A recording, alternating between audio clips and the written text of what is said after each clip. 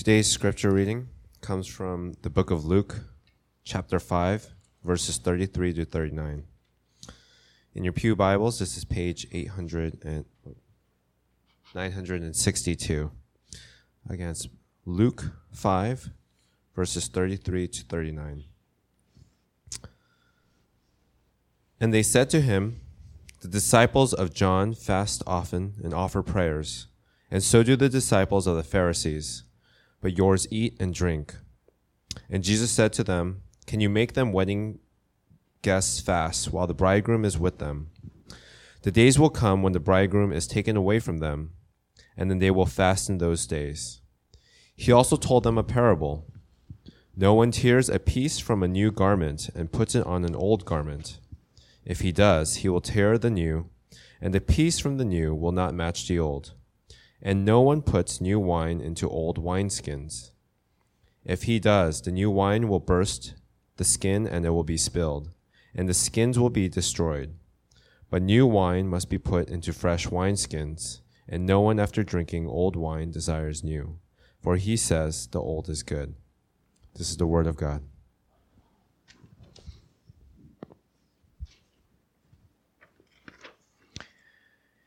We are in a brief series where we refresh our vision. And so if you are new to our church, this is a good time for you to find out what we stand for and what we believe our church is about. And especially for all those of you who are regulars, so this is a really important year that this congregation is going to be established as its own church. And so what is this new church going to all be about? And that's what we're talking about in this early 4-part series. Now, I've spent 2 Sundays talking about this very important passage. It's a tremendously important passage. If all of you would know this passage, 1 Corinthians chapter 9, about to a Jew, I will be like a Jew. To those outside the law, I'll be like a law. And I will do all things for all, so that I would save some. That would, you'd make me very happy if you all knew that passage, because it's such an important passage that lays out how we're willing to cross cultures and how we're also willing to reach the unchurched and de-churched. That's what we talked about in the first 2 weeks. But this passage is also tremendously important. This passage about new wine and old wineskins and why it is that Jesus says we don't fast that his disciples don't fast. This is a passage that I don't know if I've preached this. When I first came here 9 years ago, I did a midweek Bible study series through the Gospel of Luke. And when we got to this passage, it just kind of exploded off the page. And I realized, my goodness, this is so tremendously important. So many times when I think about how our city needs a new kind of witness, a new, fresh gospel witness for people who tend to only see Christianity in certain categories, I often think about this passage, new wine and new wineskins. So we're going to spend 2 weeks on this. Today is really, if you are a Christian or you've been a Christian for a while, I don't think you're going to hear too much that's new from me today. Today is just a good gospel message. Right? And even though it isn't new for you, I hope it never gets old. Right? Because what is our church about? It is the gospel. And the power of what it means that we have believed in what Jesus has done for us, what we could not do for ourselves. That's what we're talking about today. And so next week we're going to talk more about what does the gospel do to form a new kind of community. But today I want to talk about how does the gospel change you? How does Jesus and his presence change you and me? So let's get into it in 3 parts. Part 1, the new wine and the union with Christ. The new wine and the union with Christ. Part 2, there's also a portion here where Jesus talks about an old wine. The old wine, and there's a problem with the old wine, and that is the old wine, I like to think of the old wine as Phariseeism. The old wine and Phariseeism. Right? And part 3, grace makes things new. This is 2018. You guys I hope you're still following through on your exercise resolution or your eat less resolution or whatever is your 2018 resolution is. But more than your resolutions, we call you to faith that Jesus makes things new. He's going to even make you even new, even more new than you ever believed this year, okay? So part 1, the new wine and the union with Christ. So this passage starts off with a question. So this is relatively early in the gospel, and Jesus, people don't know who this guy is. I mean, they can see that he has prophetic power. He has incredible preaching skill. He's going out there. He's healing, cleansing lepers, raising up people right past before it's paralyzed people, and so attention is being drawn to him, and yet they're confused because there's this other guy named John, and by the way, John is Jesus' cousin, and he's like one of the last of the prophets here to point the way to Jesus. All the prophets throughout the Old Testament call the Lord to say, you are married to God. And don't you understand that the Lord himself is our bridegroom? And he calls us to himself. This is a message all throughout the Old Testament. But the Old Testament is always part, but there'll be one who will come, and he will bring God's presence. He will make this marriage more completely full. That's what he's doing. And so, right now, so there's this longing, and they know that there's this one who's coming. His name is, they call him the Messiah. And he is the one who's going to make this wedding feast finally here to come. Now, I don't know if you know this, but throughout much of the 4 Gospels, Jesus isn't very explicit. He doesn't tend to just say, by the way, I'm the Messiah. He doesn't do that. Because what would happen is just all kinds of factions will start to war. Look, today, in America today, we know that religion and politics, that's a nasty thing to mix. But back then, they had a very powerful political conception of the Messiah. That the Messiah is going to be this one, he's going to destroy the Romans and establish the power of Israel and all these things. And so Jesus is he is the Messiah, but he knows the conceptions of the Messiah are already all wrong and very power-oriented. And he's going to reshape and redefine according to the Scriptures, but even something that they've never seen before, what the Messiah is. And so he doesn't tend to just say he's the Messiah, but this passage, it's pretty close. Because all throughout the Old Testament is this longing that God, he loves us as a bridegroom, but he's also cast us forward. I mean, they're in exile here. And so exile, you know what exile feels like when the temple has been destroyed. Now, they still have the temple, but there was a period when the temple was destroyed. What it feels like is divorce. That God has rejected us. So they know that the Lord loves them, but they're longing for this thing. And so they ask him this question, which is like John, and he's like the last of the prophets, pointing the way to Jesus, the Messiah. And he goes, well, he has disciples, and they do this fasting and this fasting prayer thing. How come your guys, they eat and drink?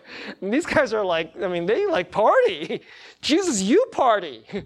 You party with like prostitutes. What kind of a weird preacher are you? And he asked this question, and Jesus' answer, it's a very strange answer. He doesn't even bother talking about like fasting, praying. Instead, he says this extraordinary thing. What he's saying is, well, when the bridegroom shows up, who fasts? You understand what he's saying here? This is as close as saying, I'm the guy. I'm it. The guy you're waiting for. The wedding feast is about to happen.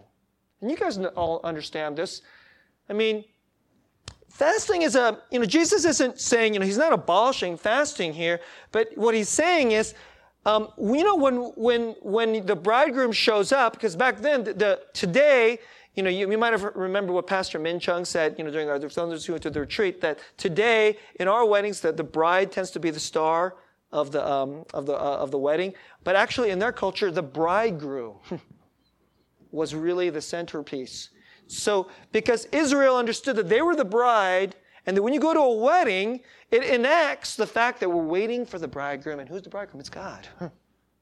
So when the bridegroom shows up, then, of course, it's like, if you guys think that we party, these guys party for days. It was expensive, and it's like party, drink, dance, for days upon days. That's what it was like. Right?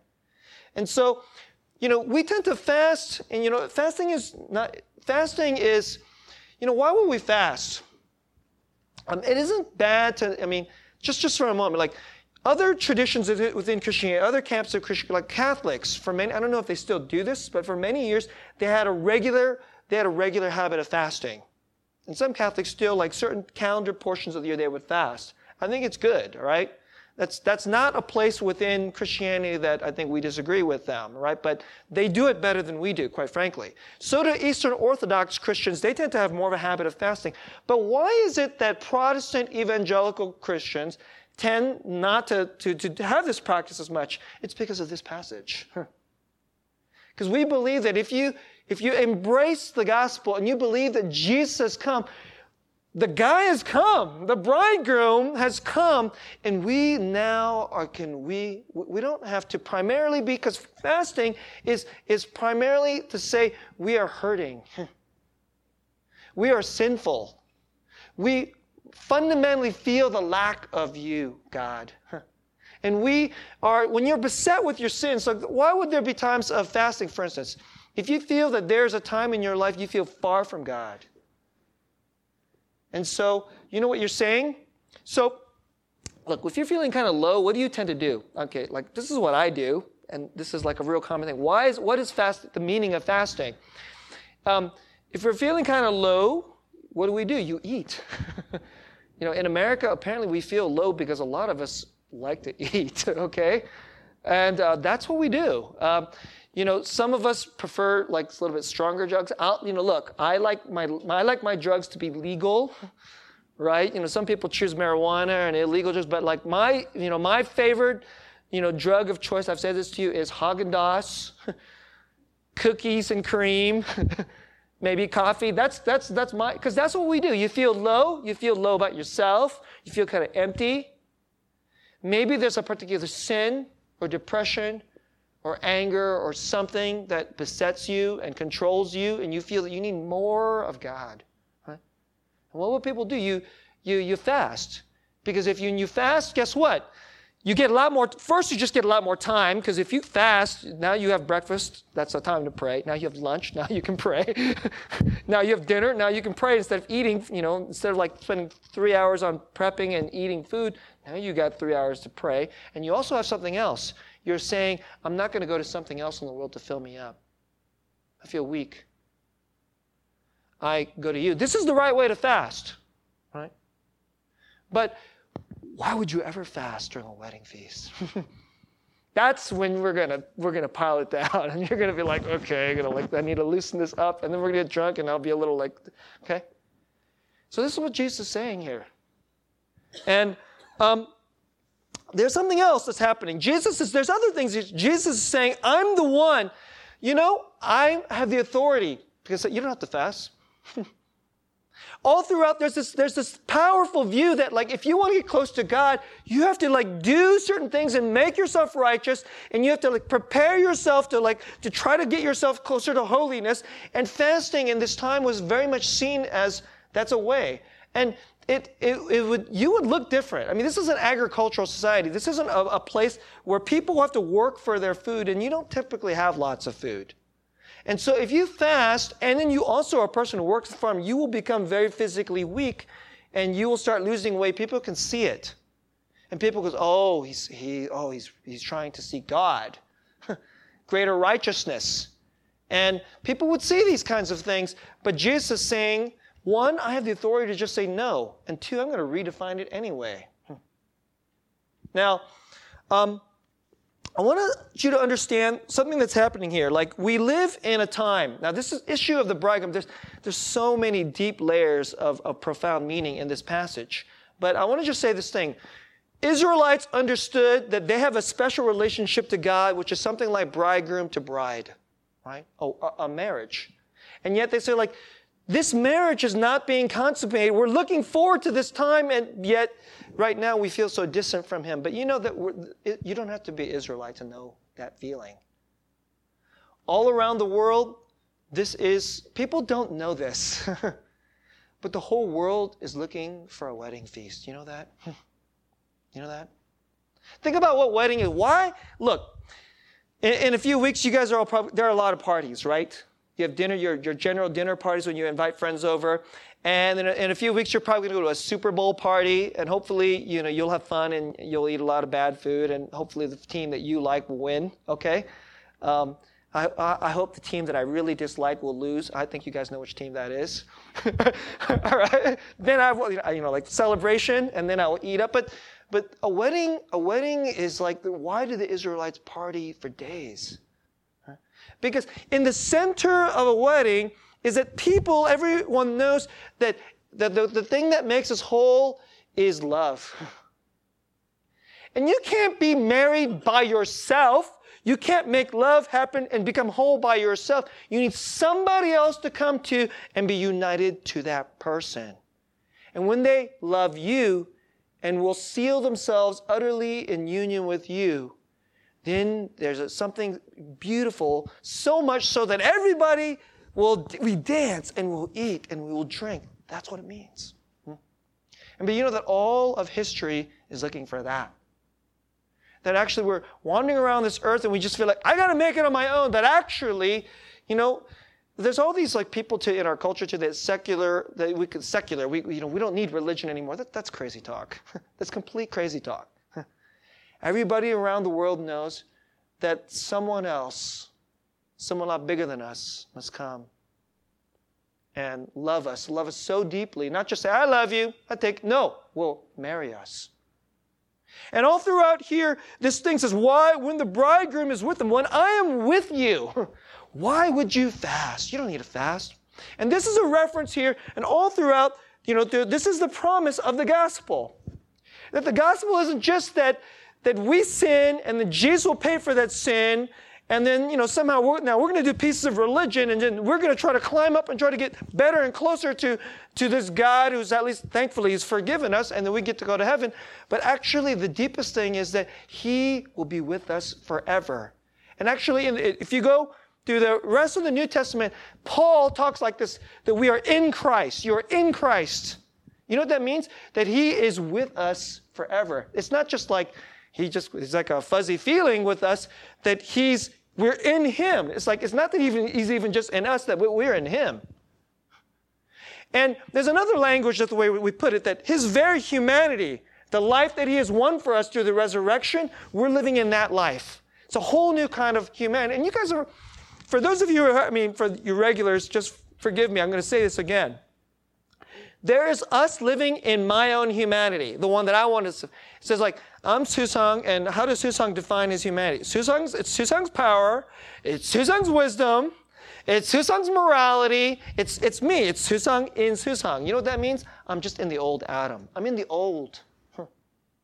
The old humanity, the fallen, the wicked, the blind, the lost, the dark humanity of Adam. But actually, when you come into Christ, He's with you, not just kind of with you, He's with you forever. The language that some theologians use, that we're in union with Christ, that you're united to Christ. So now you're in that new life with Him forever. It's not now, I went from Susang in the old Adam, now into the new person, the new kind of humanity, which is really the divinity coming into us. That's what Christ has done. But let me offer you something else. There's another picture here. It's very important that the passage is talking about wine. There's a lot of times people tend to think that religion is, that's all it is. It's like, you go and you're fasting, that's like religion. Pray, religion. You go to church, that's religion. And there's a lot of people today, because they feel that, why do you really need that? I don't really see it do much. You do these pieces of religion and it doesn't really have effect or power. But that isn't what Jesus says. Because, if you get, like John's offers some religion, but if you follow my religiosity, that's not what he's saying. He's saying, I can get rid of, why we can have effect? Because actually with me, people get to drink a new wine. And wine, so some people think that if we pray, nothing happens. Sometimes even Christians think that. If you pray without faith, then you know what? You really are doing just a lot of meaningless religion. But to the people who really believe that we're talking to a real and living God, and He's actually going to listen, and real power is going to come in, that's like you're connecting to God, right? That's what real prayer actually is. But to most other people, it doesn't seem like it actually does anything. But let's try something else. Let's go to a wedding feast or just some party, and let's crack open a big bottle of wine, and then you drink it. 1 glass, then 2, then 3, then 4, then 5. What will happen? We'll go, okay, nothing happened. Will nothing happen? No. What will happen is you'll start doing this. The room will start this. It will have power and effect over us. And you know what Jesus here is saying? You come to me. You get to drink a new wine. There will be power. There'll be something new. Now, the other portions of Scripture tends to put, in Ephesians chapter 5, there's this, a passage which I hope that you should all learn. It's just, do not be drunk with wine, but what does it say instead? But be filled with the Holy Spirit. That's what it says. But be filled with the Spirit. This is, I have a cousin who doesn't believe in Jesus, and then he goes, is drinking a sin? I'm like, nope. He goes, oh, you can drink? I'm like, yep. I go, but getting drunk is a sin. He's like, it is? I was like, yeah. It's very explicit. We should be filled with the Spirit. And it's the best wine there is. It's a wine of the Spirit. Not the wine of like religiosity. Now, as we come to and believe that Jesus offers us Himself, and that we're united to Him, and that this is drinking in the new wine of the gospel, there's like I want to just emphasize 3 things that this passage offers us. That's the power of this wine. Right? Just 3 in this passage. And I want to go over them quickly with you before I go to the second part of my message, which is the 3 ones. Number 1, first is that there is joy. That there's joy. Fasting is to walk around in life and say, I'm hurting. I'm weak. Right? Now maybe you're there. And if you feel that you need more of Jesus, maybe you would like to pick up a fasting habit. It's not a bad thing at all. Right? But primarily to embrace Jesus is to say, I give you can dance now. You can, just like even in our service, I honestly do not like those churches where everybody's like super buttoned up and like, forget that, okay? You should be able to come to church, and if you're hurting, you can cry. But mostly, there should always be peace and joy, the peace of Christ. And then that just spills out into our life. Why? Because He has paid the greatest price. You know, we know that we're not righteous enough.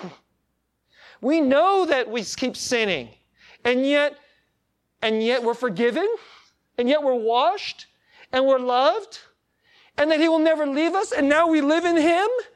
It's not even so much that He lives in us, but that we live in Him. Okay, let me just put it to you this way. Are you worried about your job? Are you worried about your bills? Are you worried about your health? Do you really, really believe that none of these things, if you really, really think about it, compared to the fact that there is hell and death and condemnation and my self-hatred, your money is nothing compared to if you hate yourself because you think you're a horrible, rotten person. The fact that you're sick is nothing compared to the fact that eternal damnation is possible. So, this pastor, he likes to talk about eternal damnation. Yeah, because it's real. And some of us are tasting it in the time and present, but all this is gone. And instead there is love, which can never leave you. Shouldn't that give us joy? Can you believe that? The Christian is always going back to believing that so that we can always get back to joy. The serious business of heaven, according to C.S. Lewis, is joy. Isn't that incredible? Second thing, freedom. You don't have to fast, because what is fasting? It's to say, like, at least the way it was practiced then. Oh, everybody will know, and it's very, very serious. Okay, I got to climb my way up to God and and I got to do this thing, and that's how so many people think. That if I don't clean myself up, now I want to say this very clearly for you to come to God, for you to come to Jesus, you do not have to clean yourself up. In fact, I would even say this. The person who's trying to clean themselves up before coming to Jesus isn't coming to Jesus because they don't know who they're coming to. The person who knows you're coming to Jesus, you don't clean yourself up. You come wretched. You come hungry. You come naked. And you come poor. You're free. You get it? Because He will forgive you. He has washed you. He will never condemn you. He accepts you. You're free. And then now we just have to try to learn how to do this toward each other a little bit, which we stink at, all right? And we even stink at just believing that Jesus does that for us. I mean, many of you guys, just for a moment, you have an imagination. In your imagination, you have a picture of how Jesus is for you, right? I mean, I have a picture of Jesus in my mind and what His face looks like toward me. And in your imagination, does Jesus look like this? Here we go again with you, okay? Is that what He's like? And I'm telling you, I had to hear the gospel 1,000 times before that picture went away. He's never like that with you. Because He paid so that He could always shine gentleness and love and forgiveness forever on you. That's freedom. Can you believe that? And the third thing that's here is newness. I won't say it's too much about this, but it's one thing like you have a sin issue, but then you know that there's a sin issue you can never get rid of. And then the sin issue that you know the other person can't get rid of, and now you're married to that person. Great. Oldness. Your marriage gets old. Your friendships get old. I'm a big football fan. I'm a huge football fan, and I'm not even excited about this Super Bowl. It's getting old. Pastor Young and I are like longtime friends, and we love sports. We don't even talk about sports that much anymore because for us, it's getting old. You know what Jesus does? He makes us new. I had this thing that there's this thing that my dad says, and then it makes me really mad. It hurts me. So then I say this thing to get him, and we go into the old. But only in Jesus. That relationship, my old self. Heck, maybe even football can be excited again. He makes it new. That's the new wine. Let's go to part 2. Let's talk about something hard. It says here in this passage, and most people never pay attention to this thing, verse 39, and no one after drinking old wine desires new, for he says the old is good. Oh, that's interesting. It's very, very interesting. You know who's asking these questions? Pharisees are like, hey, what's with this? Jesus is saying, I bring a new wine. But there are some people, they actually like the old wine. They actually like the old life. They like their old self. They like themselves in Adam. Susang in Susang. They like who they are. They like their righteousness. They like their morality. They like the kind of humanity in the life that they think, this is it. This is good enough. And people they still like the old wine, you know what? They won't ever come to Jesus. You want to know, this is the number one reason why people don't come to Jesus. Because they think their old wine is good enough. And you know what this passage is talking about? Most people in the world know they need some way to get toward being a better person. A newer kind of person. Some righteousness. They look at themselves and they're like, there's something not right. And it needs to be better. And we're living in a time, when a lot of times people feel that, like around the world, how do you get better? You got to connect to the divine. You need some kind of religion to motivate you, give you something else. More and more people in our time think that's not working. Because honestly, it doesn't work. So I have some agreement there. But more and more people are just thinking okay, you know what? We'll just do it ourselves. And so when they see this way to try to like better yourself through religion, they go, it's not working. And so then they just think stuff is irrelevant. But so they know they need something. There's so many people in our city, I can tell they hunger for things of God, but they don't think church or religion has anything to offer.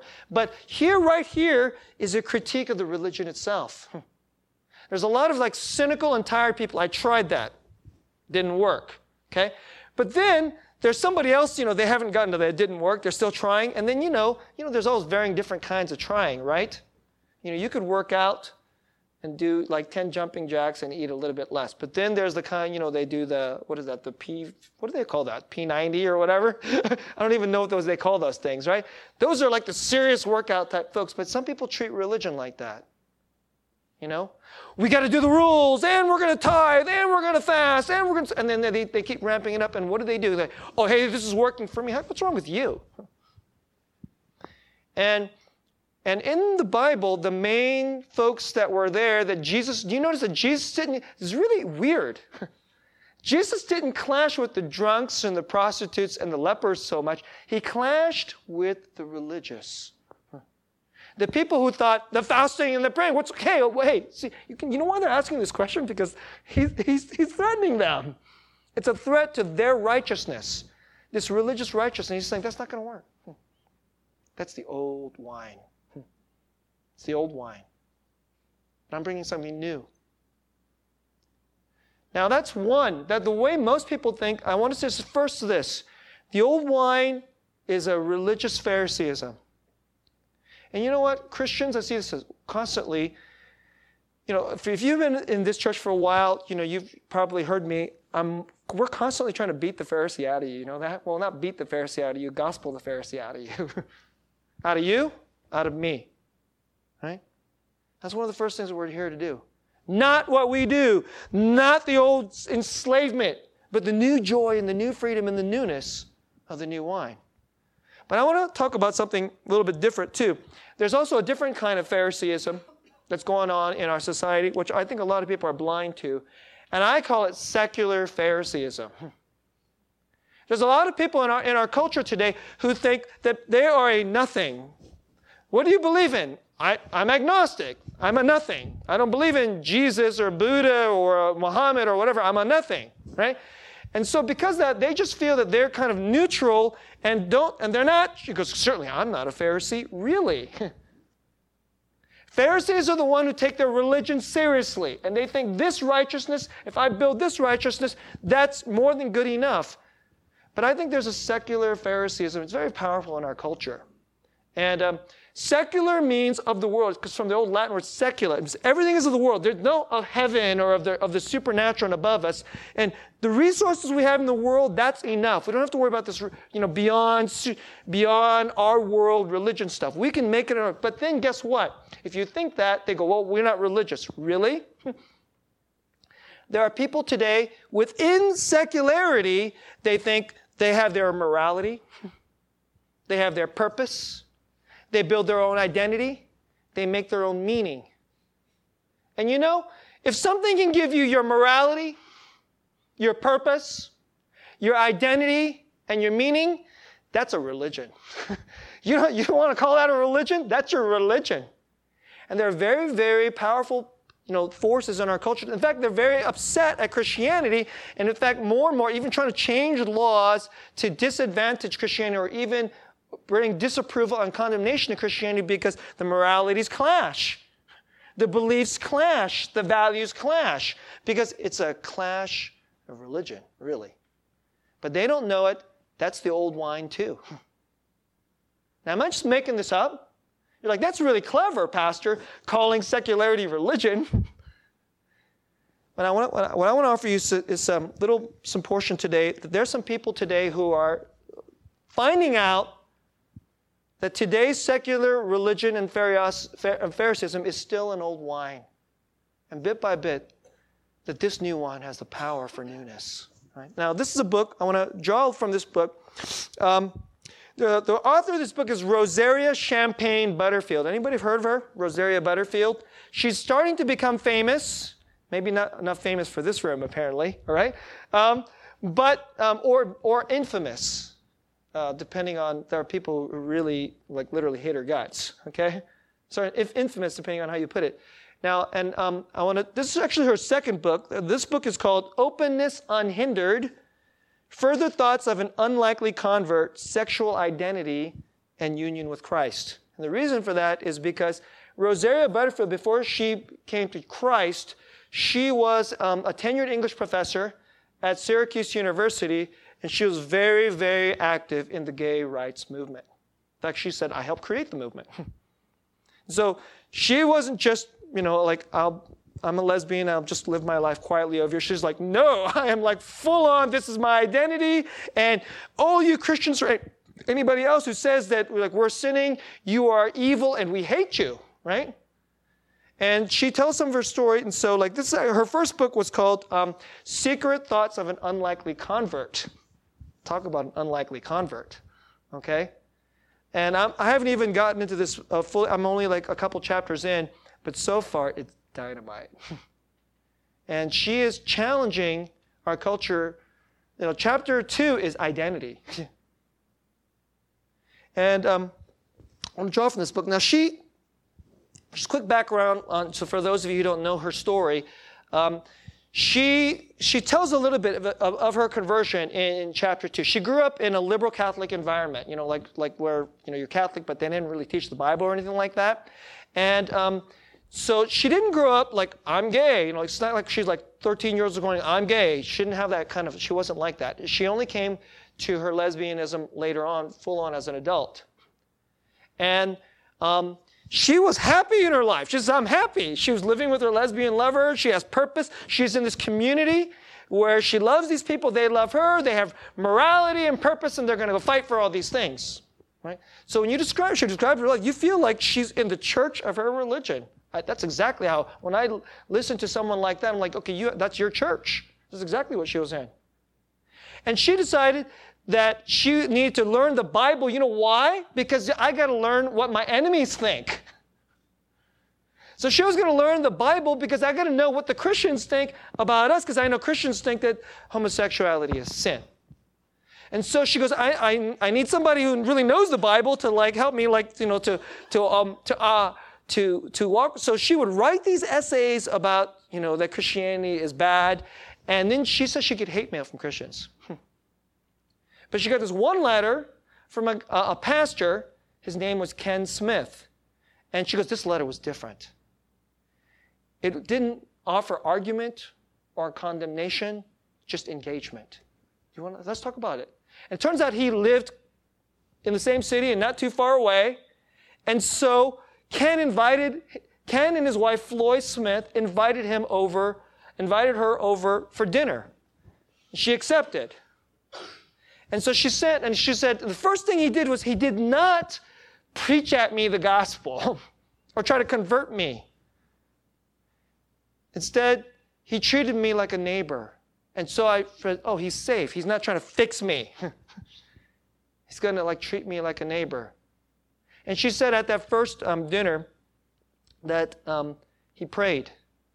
And she says she had never heard a prayer like that before. She said, I'd never heard this kind of prayer before. Ken spoke to a God that seemed to actually be there. And he was vulnerable and humble. And Ken's God was a God who was firm, yet very gentle. I'd never heard this kind of prayer before. And this is like bit by bit. You know what's happening? New wine is coming into her life. And so they would read. She has a PhD in English. She is an expert reader, an expert on text. I'm an English major too, so I love her her kind of semi-rants about bad reading, okay? Because I yes, okay? But she talked, so she started, she said the way she put it was she would devour the Bible. Not even just read the Bible. She would read whole books at a time and devour the Bible. And ultimately, she said that the Bible started becoming bigger and bigger, and she started reading it again and again, multiple times. And her lesbian lover said, "This Bible reading it's changing you. It's changing you." And then she would say to her lover, she says, "But what if it's true? What if we're really in trouble? And we need this forgiveness. And so she finally went to church. After reading, she probably knew the Bible better than most of the people inside the church, okay, after reading it. Can you imagine if one of these days had somebody who ever walked into the church, radical lesbian, who's read the Bible more times than you? And here she is in church. And Ken, she went to, of course, the church. It was a Presbyterian church, past, where Ken Smith was, and he preached on Romans 1. He preached on Romans 1, and she talked about how important Romans 1 is. I don't know if you know this, but Romans 1, she says Romans 1 and Genesis 3 are like bookends for me about how I see things, because those are two of the most profound discussions about sin in the Bible.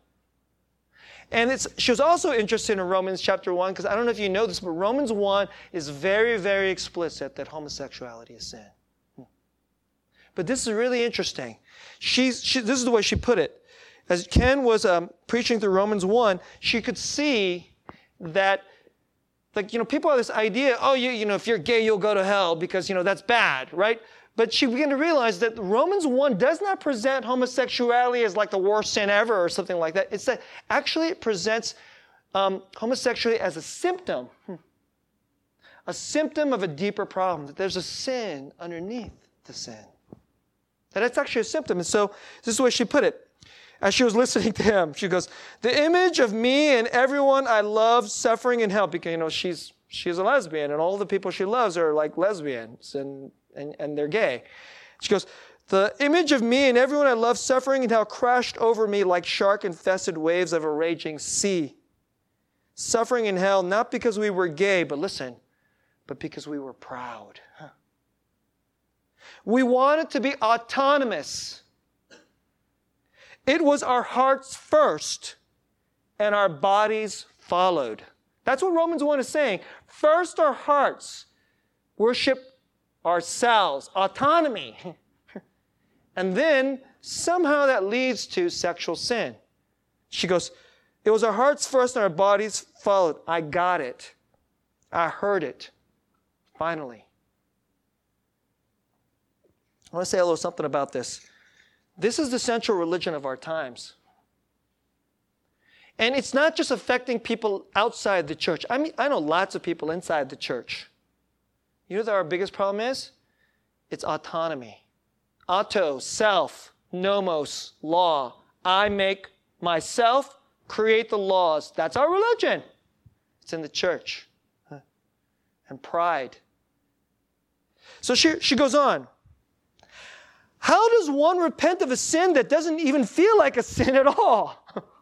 She's like, I felt happier and more complete when I went to my lesbian lifestyle. But rather a normal, not bothering another soul kind of life.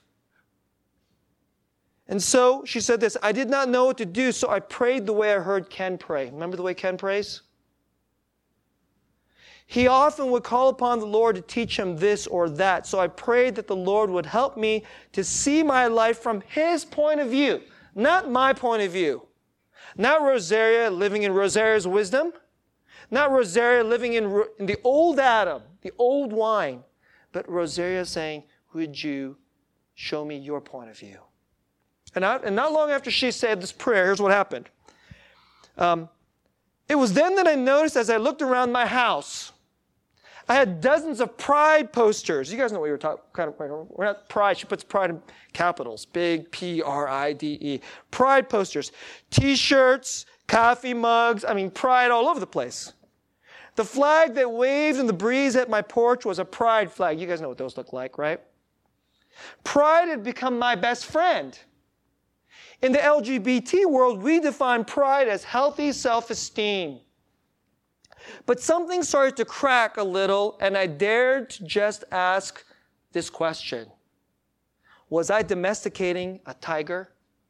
You guys understand what that means? I thought pride was my friend, but maybe it's a tiger that's going to eat me and kill me. She never thought about pride. It was always a good word. Gay pride. But now it's like maybe it's not a friend. And here's what she put it. In the LGBT community, the opposite of pride is self-hatred. But in the Bible, the opposite of pride is faith. So listen to this. Look, if you believe that everybody in the world hates you for your sexual practice and your identity, then what do you need? You need to have some pride in that, right? What if you yourself are not sure that you should hate yourself? Because I've met plenty of gay people who've wrestled through that.